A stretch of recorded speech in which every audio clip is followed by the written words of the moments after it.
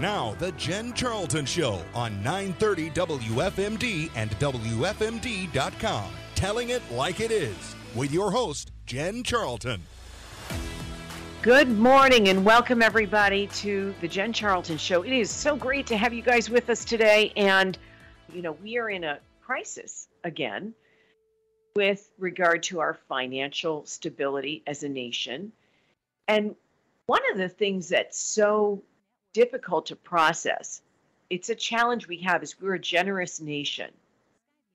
We've, in the past, given more than any other nations. We've always been very generous to help third world countries and try to bring water and electricity or, build up infrastructures and help nations when they are in decline or trouble. And we've kind of been U.S. to the rescue. But right now, who's coming to our rescue? I don't see it. I don't see where Germany's saying, you know what, let me help you out here. Or Great Britain, let me help you out here. We see that you're struggling. They're not coming to our rescue. So we're in a situation where we have to take care of our own. And we have no business giving our cash, our taxpayer dollars, to Ukraine. Bad people do bad things. They do it here in the U.S. They do it across the world. And it's never a good thing. And we cannot be everybody's savior. And right now what we have to do is save our nation. And we are in the brink of destruction. If you don't believe me, look at the economy, look at the value of the dollar, look at the fact that banking is going asunder. Lots of banks are closing. And there's a whole economic impact to spending money willy-nilly. And now you're seeing mortgage prices going up. People can't afford mortgages. 7%, it's been much higher. But when we've been at 2 and 3%, which is a reasonable number, 7% is huge. And it cuts down on what we call buying power. So I wanted to reach out to a friend of mine, Robert Bose, to talk about the impact of all of this on our economies, because I think it's really important for us to look at this from the local perspective, because we live locally. We have federal people who do to us. Often, I don't think they're representing their constituents. They're representing their own self-interest, and not all are that way. But if somebody's voting to continue to spend our money willy-nilly, they don't care about you and me. They care about being liked and then reelected. So, Robert, welcome back to the show. It's great to have you with me. Great to be with you, Jen. What are your thoughts on the economy, where we stand now? When you and I chatted last, it was in the springtime, and we were looking at various banks going under. Why don't we start there? Have you seen anything since we were together in May about the banking industry that's notable that we should share kind of as an update to folks? Because it relates to our buying power, the value of the dollar, and our what we'll call liquidity as individuals and as a nation. Well, yes, thank you. So, just on the banking side, they've been under, their bond portfolios have been underwater because of the Biden war on the economy, basically. And it's for three parts. War on energy, high taxation. Our taxes have gone up, and the spending is through Congress has gone up tremendously. We're running $1.5 trillion, $2 trillion deficits, which are pushing up interest rates. So interest rates have gone up at the fastest pace in our lifetimes, and that has caused the bank bond portfolios to depreciate in value by $500 billion. So the FDIC, since the last time we talked, the FDIC basically said, well, guess what? Maybe we better mark some of those to market, or so they're recommending the banks mark more of the losses, the unrealized losses, to market. What's the net effect on the consumer and on our economy? So the bank's capital is a little lower than it was, but the biggest thing, that the interest rates are a lot higher. I mean, the 10-year Treasury, which is a good benchmark, back in the Trump administration when I was there, it was like 0.9%. Now the 10-year Treasury is like 4.3%. So it's more than quadrupled in just 3 years. And that is pushing up credit card rates, car loan rates, mortgage rates. So it affects people. Right now, monthly housing costs, and these aren't really captured in the CPI inflation data, but monthly housing costs on average are up $1,000 per month for each home, or rents are being pressed up because of this. So that the people are feeling it, not only at on inflationary impacts on consumer goods and groceries. Groceries are ridiculously high now. I just a lump of cheddar cheese like $13. It's crazy. So that really has had a bad impact on people. But you've got Biden's war on energy. He's up here. Just on 9/11, he wasn't in the lower 48. He was up in Alaska, canceling leases, oil and gas leases. There was two big pipelines in the northern plains that were canceled the same day. So you have Joe Biden basically harming U.S. domestic energy production, but he's taking money from our tax dollars here to prop up overseas energy operations, including in Ukraine, Kazakhstan. He gives $6 billion to Iran for 3 people. They're partly American. Let's talk about that. First of all, it's noted around the Treasury, and we're feeling it every day, right? That's our buying power, right? It cuts into our ability to do all sorts of purchases, from cars to homes to even expanding businesses. So that's huge. But the fact that he's placing our tax dollar resources, like he's the banker of U.S., and he has the right to cut the checks as he wishes to Ukraine and to Iran and making money out of China. I mean, it feels like our country is for sale, and Biden is the proprietor of all things U.S. Am I off base here? No, he is plundering our Treasury. Our costs are up 25% in 2 years. So people now have to work 3 more months out of the year than under Trump to pay for the taxes, the inflation that was not around back then. The interest rates, the housing costs.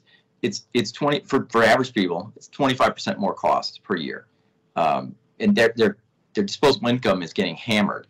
But now you have continued requests here in Washington next week. This comedian from Ukraine, Zelensky, is going to come in and shill for more money, billions and billions of dollars in Ukraine. That I tell you, that is tied to energy. That is tied to the Burisma and the oil and gas development that we see in bribery payments coming back to the Biden family. They're related. And why again, Joe Biden this week is saying, we need to build a Trans-Africa railway. Well, who's that going to benefit? It's certainly not for our benefit. That's for China's benefit, because they're raping the minerals out of Africa. We have to totally look at our global financial situation. You have our international monetary institutions, IMF, World Bank, that are basically sucking money out of the U.S. Just like when if you remember, when President Trump came in and said, listen, the NATO, he said they're not paying their fair share. Well, we have the same exact problem with World Bank, IMF, and all that. We need to basically drain that swamp right now. There's so much money. And when these developing countries around the world want money, they're getting money from mostly the United States, and it's helping other countries as a beneficiary. So when Argentina wants to, develop, to get a bailout to keep its natural resources going, guess where those natural resources are going? To China. So we are totally messed up. Either most of the members of our Congress just don't know about this, or they're taking money. They benefit from industry and donations to them that basically just sit on their hands. They need to get with it. And Congress in particular, I want to jump this. The debt and the spending situation is another big mess. That's driving up the interest rates and the cost for people. There's so much in what you said. And I think what I'd like to do, Robert, is have you back next week, because I'd like to do a whole show with you on some of these matters, because we have to keep digging in and we have to raise awareness and put frankly, public pressure from the constituency to the leadership. And I don't really care if they're Democrats and Republicans anymore. Could care less. And here's the thing. I'm calling on Speaker McCarthy to stand up against the bureaucracy and the wheelers and dealers and the people who want a little of this and a little of that for this and that and this and that, and just step back and take control of this situation and take control of the people who would otherwise sell us out, like, I'm going to say it, McConnell. You know, when this thing, you know, has to be in front of McConnell, how is he going to vote given his wife makes a ton of money and is related to China and the CCP? Yeah, shipping. Shipping's their big industry, Chinese shipping. Yep. They've made a ton of money in that. He's worth multi-millions. And it's not by accident. It's by strategy and design, and it's disgusting. They've used their place of position in leadership for their own personal gain. And this nonsense needs to stop. So the Congress people right now who are not on board with the Freedom Caucus need to get with it. The Freedom Caucus represents all of us. Make no mistake, it's not about representing a conservative voice. They are conservatives, but they represent Americans who care about our country and our sovereignty. So that, to me, is there's a bunch of Democrats out there that need that message because they care. Scott Perry is very reasonable in representing the Freedom Caucus. There's nothing radical about going back to spending from 2 years ago. 2021 spending was still massively higher than before. Did you know that when I was at HUD, President appointed me at HUD, our budget was $28 billion at HUD, just one agency. Guess what it is this year? It's $175 billion. It's gone up 6+ times. How many years? Since 2017. So we're talking about 7 years. It's gone up 130 or 40 billion, 146 billion. And I look at the other major agencies. State Department tripled, HHS doubled. You go through the line item of these big agencies. Transportation up 3 or 4 times. 5 or 6 agencies are up 3 times what they were 7 years ago. It popped up because of these massive bailouts and COVID and all that. But those days are over now. We don't need those. We need to actually go back beyond what Freedom Caucus is talking about. We need to cut back to 2016 spending levels. So I think what Scott Perry's offering is very reasonable. There's nothing radical about it, and it just slowed the trajectory. Our debt is going to kill us. We have at interest rates right now, we're on a path to $50 trillion in debt at 5% interest. That's $2.5 trillion just in interest. That was more than the entire federal budget 20 years ago. Interest is going to be, it was close to being the number one. Medicare is number one right now, but interest is second, defense is third. The interest is now, in another year, interest is going to be equal to everything with Medicare. So it's a time bomb right now. We have to do something about it. Congress has to step up, and thank you for pressuring them. Absolutely. So here's what I'd like to do. I'm going to have Robert back next week. Everybody, what you have to understand is Soros and the one world order and Klaus Schwab, their words, not mine, that they want one world order. If you want to create that, what do you have to do first? You have to crush us. We are in the way for them to accomplish that objective.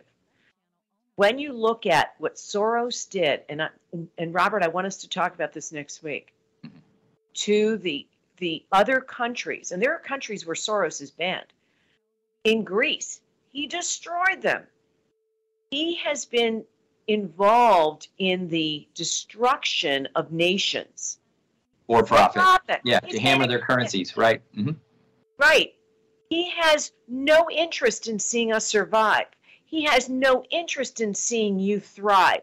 And we, the people, have to step up and talk about it. We're going to take a quick break. You're listening to the Jen Charlton Show. I'd like to thank our sponsors, Sweeties on the Creek, we're scooping now, and the U.S. Flag Service. If you want a great flag, great quality that will fly long for freedom. Buy from usflagservice.com. This is Jen with the Jen Charlton Show, and it's great to have you all here today. We have quite a bit going on, as we always do in our swampy swamp of Washington, D.C., and what's coming at us next is this notion of a shutdown of the government, potentially September 30th, if indeed they cannot agree on how to handle the budget. You know, it was interesting. I posted on Facebook, they have maxed out their U.S. taxpayers' credit card. We are now looking at a possible shutdown of the government because they don't know how to manage their money. More accurately, they don't know how to manage our money. And they have overspent us, and they're about to send us into oblivion if they don't cut it out. So it's a tricky subject, right? How do you manage budget so that you're paying for the essentials? You're paying for the essentials, but you're not penalizing the innocent and the downtrodden. I'm thinking of veterans. I'm thinking of human services. I'm thinking of all the needs of the people. Okay. And by the way, in a government shutdown, they also stop paying the government employees, and that's not cool. And the government contractors, well, a lot of them have a lot of money anyway, so they can probably wait. But when you look at the ramifications of this government shutdown, it's far and vast. It's not only at the federal level, but it's at the state level, and it's at the local municipality level. So I reached out to a dear friend of mine to get his perspective on how he sees this could affect his constituents and, frankly, all Americans, because if you live in Pennsylvania or you live in Arkansas, we all face many of the same issues. So welcome back to the show, Senator Doug Mastriano from Pennsylvania. And Doug, it's great to have you here with me, and I just really value your opinion about how to manage through this, because why is it a party issue to not send our money to Ukraine and take care of our own bills? I mean, that's crazy. It's like saying I should give, 50 or 75% of my money away and not pay my own bills if I'm managing my household or whatever. So what are your thoughts on this imminent government shutdown? I mean, I kind of think maybe it just needs to happen and let's get it over with, because it's never going to get easier, and they keep increasing our debt beyond comprehension. And we saw the damage done to our economy with Bush, a Republican president. He was spending last term like a drunk sailor. I mean, bailing out the car industries and all that. And we've reached a breaking point where it's just not sustainable. It hasn't been sustainable. I think really the turning point was COVID, when the federal and state governments started throwing money around, incentivizing, trying to keep people afloat and what have you, for a shutdown and a crisis they created and manufactured. And so we can't do it all. We don't have $200 extra billion to send, to Europe for a war, which is about, it looks a little iffy. When we have a disaster in Maui, Hawaii, and the government is just going to throw chump change at people in real need that lost their houses and families. We don't even have a solid number on the number of kids and others that are still missing, whether they're dead or not. But yet we can dig up $200 billion, for Ukraine. The money that was squandered in our war of choice in Iraq, and then the war we had to do in Afghanistan, but then doing nation building, $1 trillion later. This is all coming home to roost now. So I think the way ahead, Jen, is that I think our friends in Congress and Senate need to do line items. No more omnibus budgets where everybody gets their bones, everybody gets their little pork barrel projects for their districts. I think it's line by line. So the shutdown is going to happen. Let's protect our veterans, our active duty folks. So, George Bush, his first term, I was in the Army under Reagan and both Bushes. Our Daddy Bush made a promise, no new taxes. The Democrats in the House shut the government down and got him to break that promise, which cost him the election in '92. But those people suffering, whereas my wife and I, stationed in Germany during the Cold War there was a month we didn't get a paycheck. And, we were brand new. We were newlyweds. We had college bills. And so let's not let that happen. I agree with you. So protect the elderly, those on Medicaid and that need the money. But then let's go after these foreign wars, these foreign projects. Let's just cut those off until we can figure out a way to balance the budget. I really appreciate your perspective as somebody who served. That's fascinating. What do you see will be the impact on the local level? So as a state senator, how does, it all trickles down. So what do you suggest in terms of managing through it? Because whether it's Pennsylvania or it's Maryland or wherever, we're all going to have those same issues because we're relying on federal dollars in many cases to get the jobs done, because not all the budget comes at the state level from state taxes. A lot of it's federal. So what do you suggest there? So again, what I don't want to see is that federal employees or federal retirees, military veterans getting their VA checks because of injuries, service-related injuries, they need to get paid. And so I'm pleading with the Congress and the Senate in Washington, D.C., to do line items to fund veterans, active duty military and their families, a hospital, real needs for real Americans, that needs to be funded. The other stuff, though, that's open for debate. One thing under Newt Gingrich, when there was a similar shutdown back in '96, I think it was, so they shut down the national parks, and the media came running in there, and this poor family had saved their life savings for this one trip, and Yosemite Park is closed now. That's bad. It's inconvenient and all that, but let's take care of those that really have needs first and work our way down to this other stuff. And I would say that the first stoppage needs to be foreign aid. I got it. Israel and others need our assistance because it's surrounded by enemies.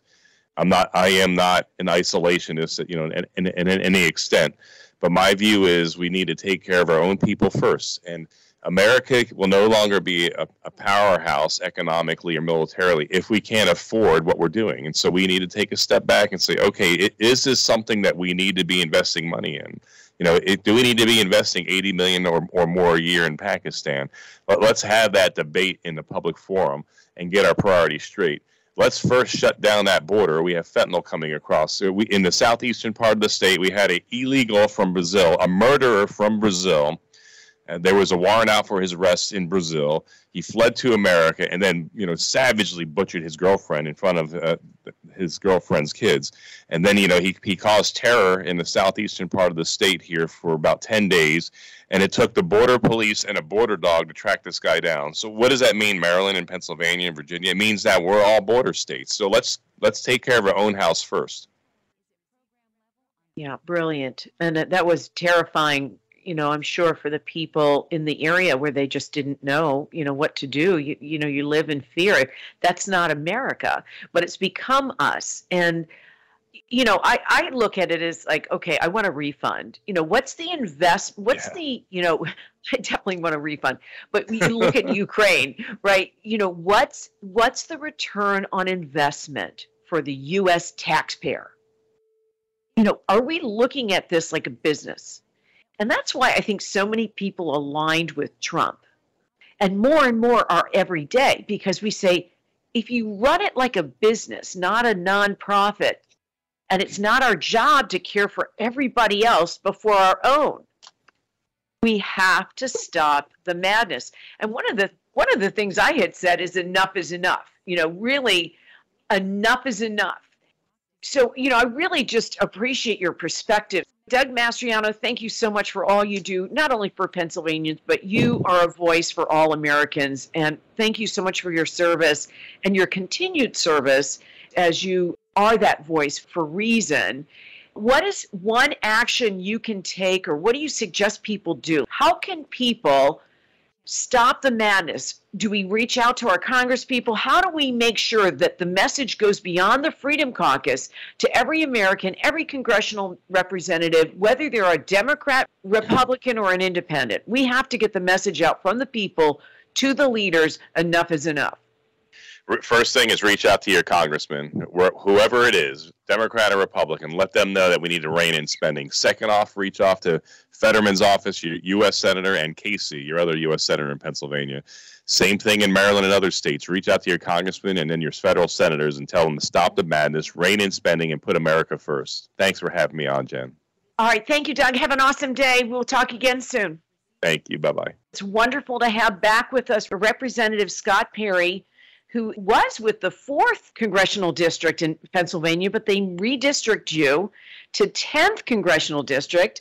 But nevertheless, you are a great voice, not only for Pennsylvanians, but for all Americans who are America first, who believe in running a conservative government. I'm into small government, and I noticed that was on your website. You know, it's gotten so behemoth that they're out of control, and thus we're dealing with some of these budget issues that are facing us right now. So we have an impending government shutdown. Personally, I'm kind of thinking maybe we just need to go through the pain of it so that we can get through this and people can start to understand that we got to rein in the spending. You're a member of the Freedom Caucus, and you all did a press conference. You're the chair of the Freedom Caucus. So I thank you so much for your leadership in that organization. First things first, why is the Freedom Caucus important? The Freedom Caucus's mission and role is to stand up for the millions upon millions of Americans who feel that Washington doesn't represent them or their viewpoints and has generally left them behind. So in a nutshell, we actually do in Washington, D.C., what we said we were going to do when we asked you for your vote. That's who we are, and that's our mission, and that's what we do. You know what I call that? Authentic leadership.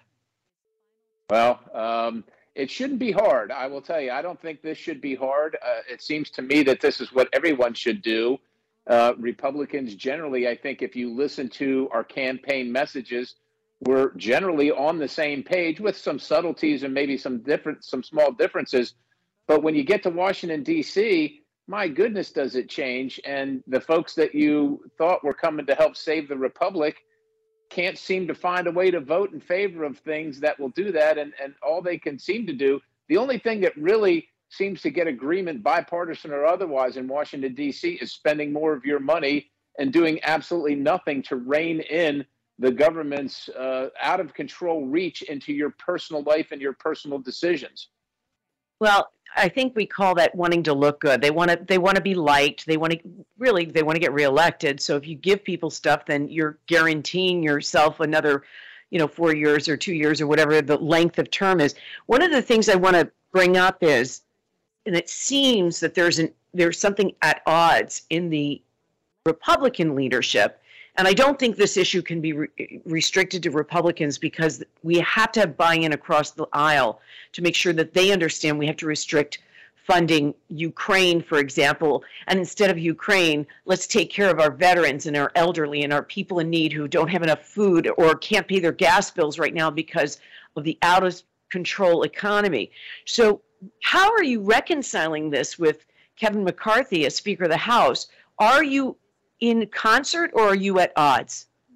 Well, sometimes we're in concert and sometimes we're at odds. Right now, we are working with what we affectionately call the moderates on our party. The Freedom Caucus is working with them to try and find a solution to the impasse that we're currently in. We have spent almost all summer, we literally have spent all summer waiting for the solution from leadership, but it just hasn't come. And so we've taken it upon ourselves to try and hammer out the solution ourselves before the end of the funding deadline. I think we're very close. I will tell you, it's not something that I would lead with if I could.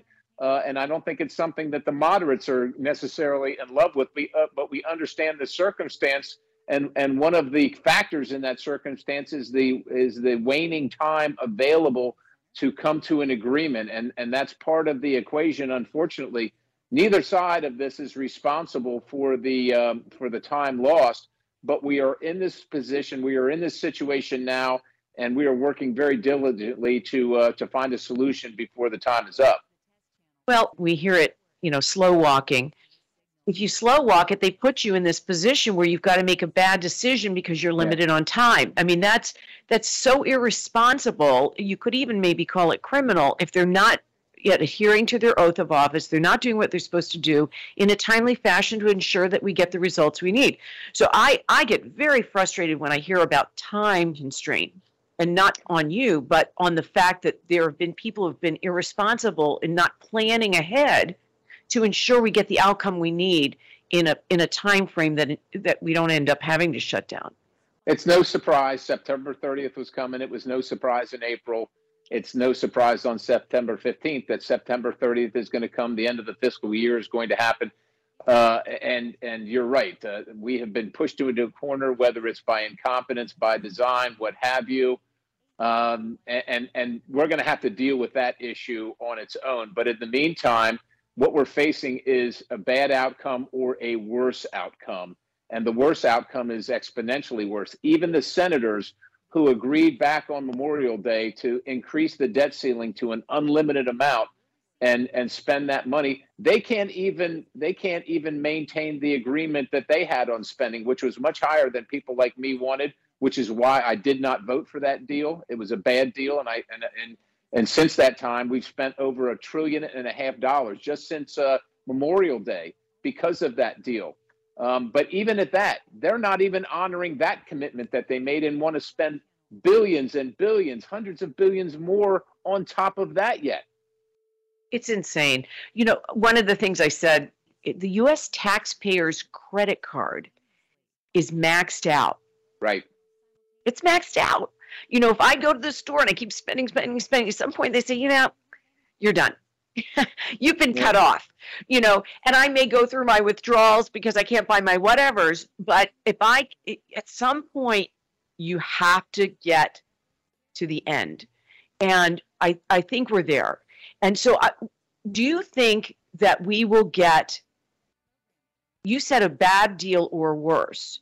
Yeah. How do we get the right deal? And I think that part of it is the Democrats that are voters, not the Democrats who are leaders, but the Democrats who are voters need to get on the horn with their congresspeople and say, you know what? I don't support you continuing to spend our money frivolously. So I think that there's got to be a reaching across the aisle. Do you see any possibility of getting? I would love to see a reaching across the aisle, but I will tell you, it's been my experience that the Democrats and the left generally always win these shutdown. Well, I wouldn't say they always win them. They never have the problem because they're always interested and willing in spending more money. It's not a problem for them to spend more money, so they don't have this issue. It's only Republicans, but quite honestly, it's only certain Republicans, and that's why we have the problem. You have folks like me who've said, we can't sustain what we were told earlier in the year. We were going to have a $1.5 trillion deficit, so we're going to take in $5 trillion in revenue, and we're going to spend $6.5 trillion. But that hasn't even happened. Now we're over a $2 trillion deficit, and it's folks on my side of the aisle. It's Republicans that want to spend more money, and I can't convince them to spend less, and they won't agree with me to spend less. They want to spend more. I want to spend less. There goes the impasse. So what is the justification for sending money to Ukraine while we're in this predicament? I would say that their justification is if we don't send money to Ukraine, that Russia will subsume and overtake Ukraine, win that war, and Ukraine will no longer exist, and that we have an obligation to do that. I will tell you that as much as I find what Russia has done in Ukraine abhorrent, I don't agree with Vladimir Putin's actions whatsoever. We all want to help, but the only way we can help is if we're financially stable, if our economy is strong. We are borrowing every single cent that I'm talking about right now to pay for Ukraine and all these other bills. That's all borrowed money. When you're borrowing money, that's not the time to be as charitable as you'd like to be. You got to pay your bills first before you can pay the other folks. The sign or the briefing on the airplane is put your mask on first so that you can keep breathing and you don't black out before you put your child's mask on. Because if you're spending all the time putting your child's mask on and fumble through that, both of you are going to stop breathing. That's not the answer. So we got to get our economy in shape, and we got to take care of our folks first. With all due respect to the plight of the people from Ukraine, I'm a United States representative, not a European Union, not a NATO representative, and certainly not a Ukrainian representative. The folks I represent can't pay their gas bills, their electricity bills, or their food bills based on the runaway inflation that is occurring. And it's all stemming from this continued printing, creating money that doesn't exist and spending it like there's no tomorrow and borrowing it all to do so. We simply don't have the money to do these things as much as we'd like to. So one of the gentlemen in the Freedom Caucus mentioned they're requesting a clean CR? What's the option? A dirty one? What do they mean by a clean CR? Continuing resolution is we have an impasse. We haven't decided how we're going to fund the government, but the government needs to keep staying open. So we're going to agree to keep spending at the current levels. That's a clean CR. So you get the current levels and you get the current policy. Keep in mind, the current levels are the levels that every single Republican voted against in December under Nancy Pelosi. And the current policy that exists are all the policies that Joe Biden, Chuck Schumer, and Nancy Pelosi put into place during the Biden presidency when she was the Speaker and he was the Senate leader. No Republican should be voting to continue these things, but that's a clean continuing resolution. It just continues all of that. Why would any of us vote for that? Okay, so when you look at the power of the purse, you have the power of the purse. How do you get 218 votes is what you need, correct?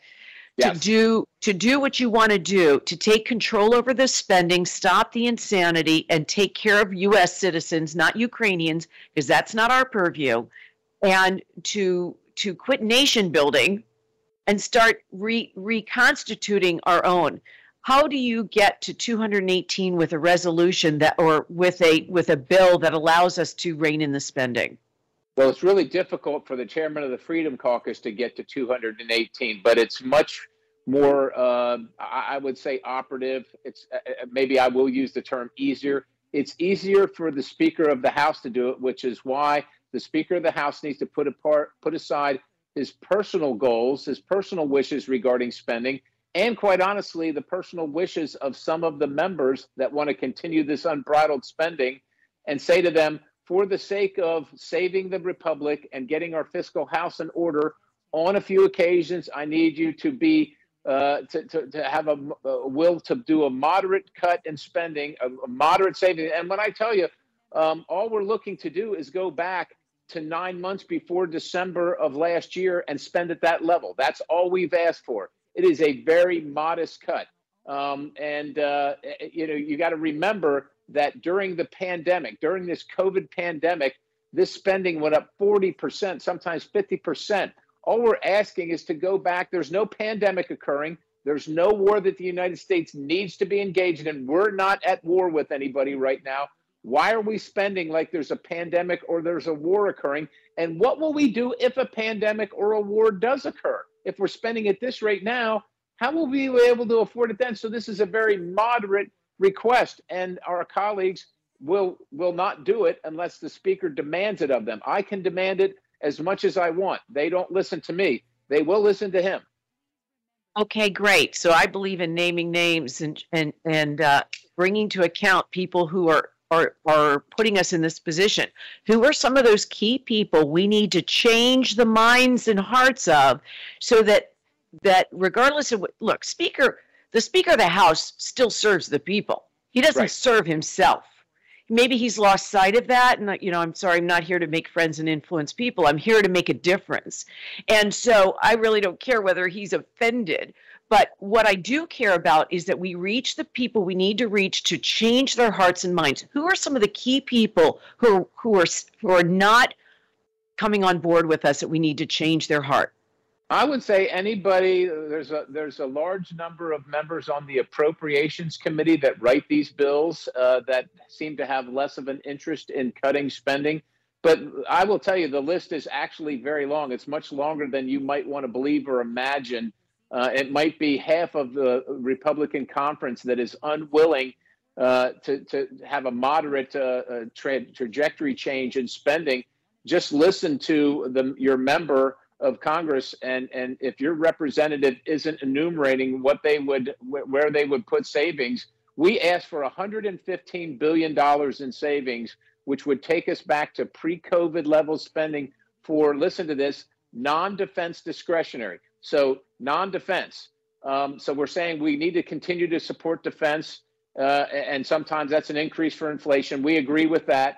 But for non-defense discretionary, the things we have discretionary, discretion over, so not Social Security, not Medicare, not Medicaid, not those programs, but for things like the Department of Justice, the Department of Homeland Security, who's neither one of those are doing their jobs. Why would we give them more money? And so we've said we want to take them back to pre-pandemic time spending to get us in line with the $5 trillion that's incoming. And it won't. And by the way, that won't even get us in line with the spending or the income, the revenue, not income, at $5 trillion. That'll still have us over $1.5 trillion away and more. But they won't even countenance that kind of savings. And so we need these folks, our appropriators and our folks that are going out saying we need this additional money, we need these programs, to understand the American taxpayer's wallet is tapped out. We don't have any more money, and we cannot keep borrowing to pay these bills. You know, it's great to talk to you, and I really appreciate your time. And I think that all the people here are of the like mind that we're willing to sacrifice for the greater good. You know, where can we help others? How can we help our nation make it? And I don't think we are unsustainable. And at this point, if people are unwilling to do what it's going to take to rein in the spending, then you really can't, as the economy continues to decline and more people are in poverty, you kind of have to reconcile that the reasons for that are just these kinds of things. If you keep the spending where it is, you're unable to sustain an economy that was 3-4 years ago, 6 years ago, under Trump, thriving. That's exactly right. So what I think you can do is, I think you have to connect the dots for a lot of people. They hear a person like me and you're just complaining about the other side or whatever, and you all do the same things, right? But you have to connect the dots that the spending at the federal level, this printing of money, this creation of money that doesn't exist, this continued unbridled borrowing has an effect on them. And the effect on them is the rise in gas prices, food prices, electricity prices. Heaven forbid you have to buy a new car or a new home. You simply can't afford it. That's the effect of these things. And so if your member, if they're a Democrat or a Republican or anywhere in between, needs to get a phone call from you, and you need to ask exactly what are they willing to do? What have they been willing to do to trim this spending at the federal level? And if they can't come up with the exact number, and I'm going to give you my number, I'm just asking for $115 billion. Cut $115 billion out of a $7 trillion spend. It's a blink of an eye. That's what I'm willing to cut. I would like to cut a lot more. I can't convince my colleagues left, right, or center to do that. But I think that's what people have to understand, that what happens in Washington affects their wallets, and their phone calls to their representatives can also affect their wallets. But if the representatives only hear, well, I need my program, I need this money, I need, the auto workers are on strike because they can't, their paychecks aren't keeping up with inflation. Understand, they're not asking for inflation to be reduced so their paychecks can keep up. They're asking for more money to buy things at a higher price. We should all be asking for less inflation, for higher costs, so that your neighbor doesn't have to pay more for a car, because that's what's going to happen. All the prices are going to go up, and it's just going to get worse. We all have to just say, quit spending all this money. We don't need all these programs. Ukraine, God bless them, we want to help them, but if you don't have the money to help them because you got to help your own country first, then do that. And my goodness, quit paying for all these programs for all these folks to come across the border illegally. We got a record number again coming through the Darien Gap, coming across the Texas border into the United States of America. That costs billions upon billions of dollars that we don't have. Why would we want to pay for that? Oh, you're singing my tune. I want to finish this off with the Department of Justice has become the Department of Injustice. And when you have a Hunter Biden who's out there running around free, while you have people who went into a building that on J6 sitting in a jail cell or solitary confinement, or all the horrors of what they're going through, he can lie on federal documents and not pay the price. But regular Americans are being haunted and hunted down. So something has to give, and I say defund the Department of Justice and everybody in the middle that's involved with that, because that is not American and it does not deserve our money. You're singing my tune, sister. I will tell you that right now. That's one of those appropriations bills. We simply cannot give them more money to be weaponized against the citizenry of this country. And the money is what makes the difference, and to send a signal to them, they deserve a significant cut. They obviously have too much money because it gives them the time for these partisan witch hunts against their political rivals and throwing people in jail unnecessarily, persecuting and prosecuting them. It is unacceptable. It is unconscionable. It's un-American. It must cease now. The only way it's going to cease is to cut their funding. So on a different note, I can't help but ask you, since I have you here, so what are your thoughts about impeaching Biden? Well, we're on the right track right now. The impeachment inquiry is the next step because we have run our course on what we can get under the normal measures. But we have this mountain of evidence, and it's we need to complete it. We either need to clear Joe Biden's name or continue down the path of increasing this mountain of evidence, which it looks like that's what it's going to be. But they are going to stonewall us. And unfortunately, the agencies that he runs have been stonewalling us all along as well. So I don't want to see any president impeached, and it's unconscionable and almost unimaginable for us to think that the president of the United States would be working more for foreign governments for his own family and his own personal aggrandizement. But $20 million was paid to the Biden family for something. We still haven't seen a service. We haven't seen a product. Yet the $20 million is in the Biden family's hands. And that leads to belief of corruption. It's unacceptable. So we're going to have to get to the bottom of it. And the only way to get to the bottom of it is continue with the impeachment inquiry, continue to gather evidence, and see where the facts lead us. Well, it seems like the United States has been for sale, and I think the people are done with it. God bless you, Congressman Perry. Thank you so much. Thank you. All right. Thank Have you, a great day. You Bye-bye. too. So long.